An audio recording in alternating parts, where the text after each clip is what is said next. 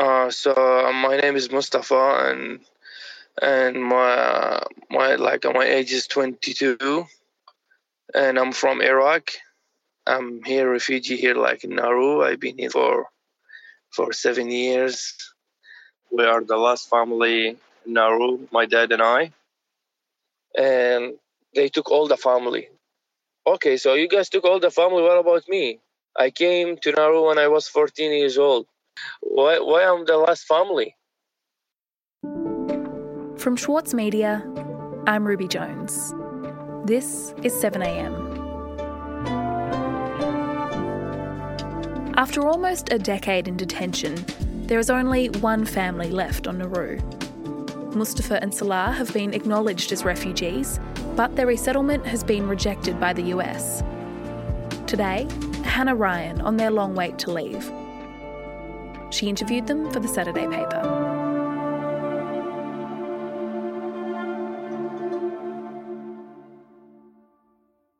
Hannah, can you tell me where this story starts? So this story begins in Baghdad in Iraq in 2013. Salah's brother had been killed and Salah had reason to think that he might be next. My dad, he lost one of his brother, and the thing is getting more hard on him. They start threatening him. No schooling there. I stopped schooling. I don't go out much because it's very dangerous. And so they decided to flee. Salah didn't have enough money to bring with him his wife and his younger son, so he just took Mustafa. They flew through Abu Dhabi, through Malaysia and then onto Indonesia, where they got on a boat to Australia. Then they were taken to Nauru, this place that neither of them had ever heard of, and Mustafa describes it as a real shock when he got there. Everyone have very long beard. Everyone, they like to talk. People crying. People, they don't sleep. He talks about the heat and seeing the tents and just wondering how they're going to sleep and how they're going to live like that. The camps is like tents. And I think even if it's an animal, if you feed him in the tent that time, he won't survive. So it's been almost 7 years. So they arrived at the end of 2013. And in fact, they're actually the last refugee family on Nauru now. Everybody else is either a single man and there's one single woman. And what has that been like for them? What have they done for the past 7 years to cope? So for Mustafa, he's developed this hobby, which is bodybuilding or fitness modelling, as he calls it. In his first year in the camp, they actually opened a gym. And I was very interesting, to go to the gym, do something, because it was very boring inside at the camp. He said that back in Iraq, he was actually more into soccer. He was a goalkeeper, but it wasn't possible to play that in Nauru. So he started lifting weights. My first time, I just was lifting weight, impress the people, impress the girls. So I was there and was couples friends. They are from different countries. And I was I'm the younger person. I was around just 16 years old. So I started training with them and they was teaching me how to lift the weight, how to lift the bar, the dumbbell. A lot of people, they told me, you're not going to be good, you are very skinny, blah, blah, blah, like that. And I don't listen to anyone. I always listen to myself. And this thing became lifestyle. I became love this sport. The way that he talks about it, I think it's a real way for him to have a sense of progress. Because this thing is same flower. If the flower doesn't, don't give the water to the flower, will die. And I can't stop. Mustafa hasn't been able to study the way that he wants to.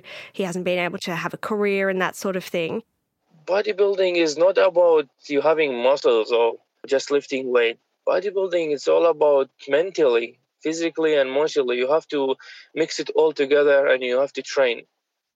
Nauru obviously doesn't have a whole lot of great medical facilities and it doesn't have a lot of medical staff either. So anytime you need any kind of tertiary level medical treatment, you will need to leave Nauru. So back in 2016, the Australian government started looking around for other states that might agree to take sick refugees on Nauru and provide them with the medical treatment that they needed. And eventually in 2017, they found someone to agree, and that was Taiwan. They go there in groups and they stay there while people get treatment, so that can be for up to months, which is what happened with Mustafa and Salah. I went on the private jet from here to Taiwan, and when we arrived at the airport, I can't wait to just put my leg on the ground. I want to walk, see the streets, the people. So they flew together at the start of 2019 to Taiwan and stayed there for a couple of months.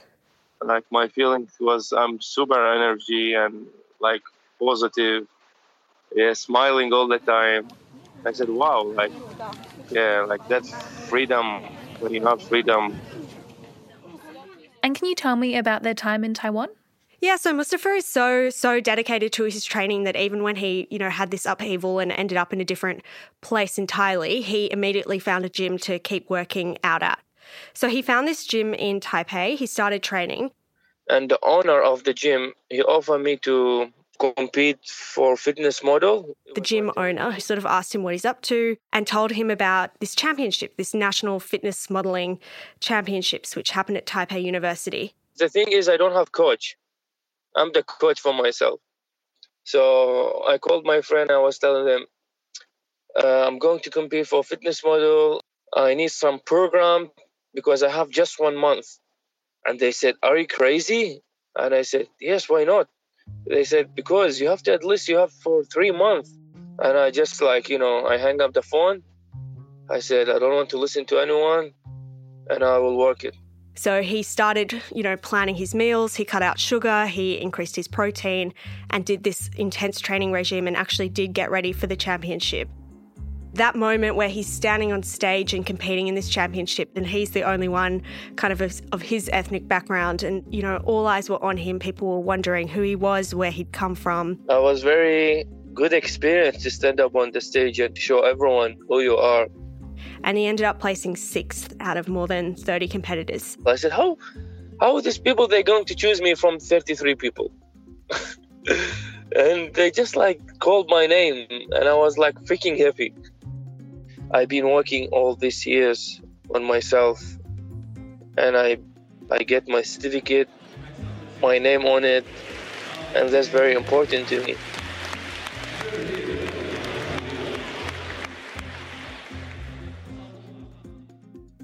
So Mustafa actually was offered a contract to train at the gym where he'd been spotted, and he was also offered a contract to work with a clothing company and be sponsored by that clothing company. I have a lot of offer to clothing company, sponsor and training, training there with them as a team. But he had to go back to Nauru because these medical transfers to Taiwan, they're only temporary. So he wasn't able to take up those opportunities. They offered me to stay with them there. And I was telling them my story. And they said, oh, well, I'm very sorry to hear that. We'll be back after this.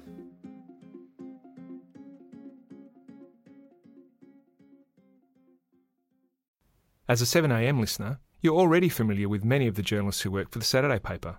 For a limited time, subscribe to Australia's leading independent news source, the Saturday Paper, and you'll receive the Saturday Paper's stainless steel coffee cup, made in collaboration with Fresco, for free. Subscribe from just $2.10 a week. Simply visit thesaturdaypaper.com.au/offer. For Sloane Crosley, writing about the loss of a friend may not have provided catharsis, but it did allow for the possibility of a better ending.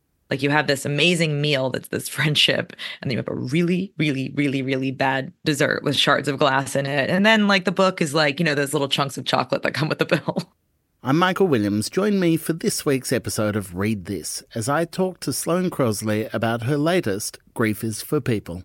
Listen wherever you get your podcasts. Hannah, we're talking about Mustafa and Salah, who are the last family on Nauru. Salah has watched his son grow up in detention. So what was it like for him to see him succeed at this contest in Taiwan? So listening to Salah talk about his son's bodybuilding, it's actually quite endearing and perhaps a familiar kind of sentiment. where his dad is very proud of him, but he doesn't fully understand exactly what is going on with bodybuilding and what it's all about. And that memory of his son in Taiwan, he's obviously very proud that his son worked so hard for this goal and kind of met the goal.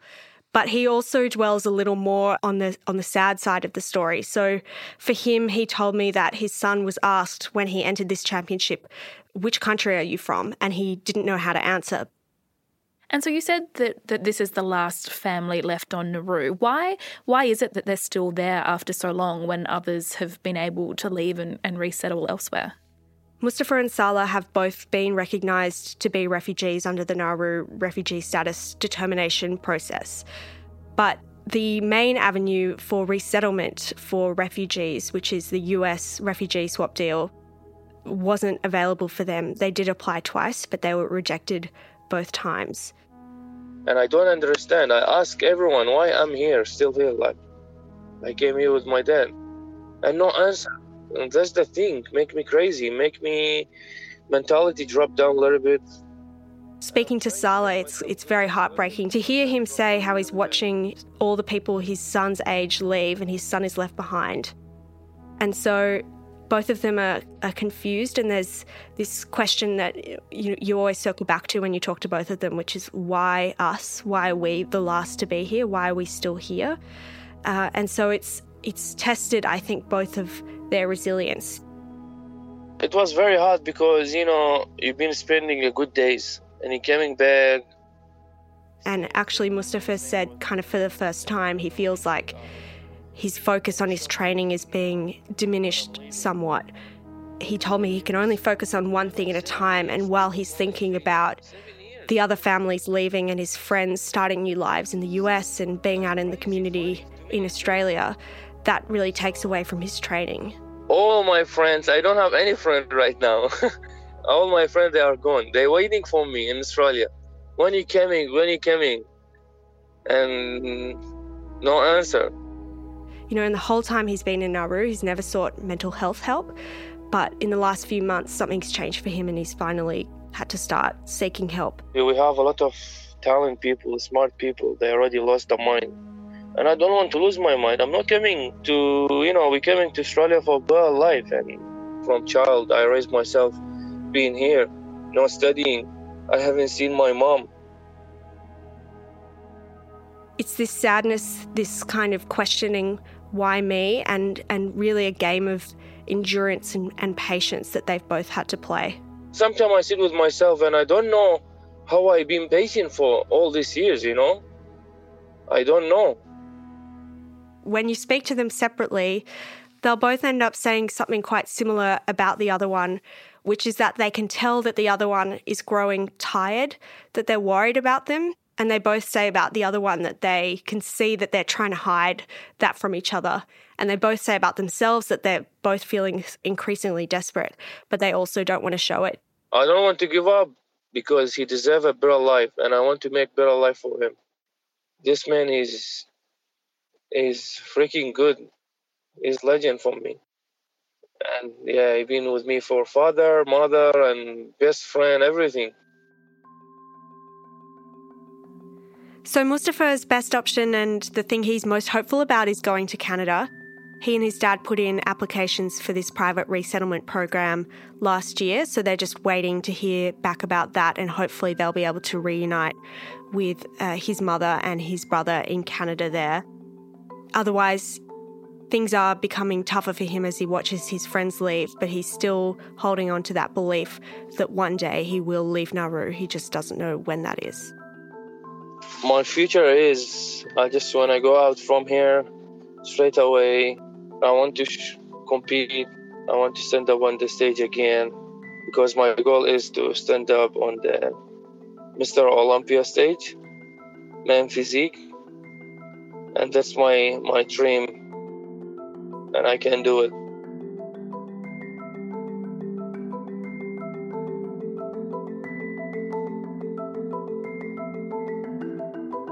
Hannah, thank you so much for your time today. Thank you.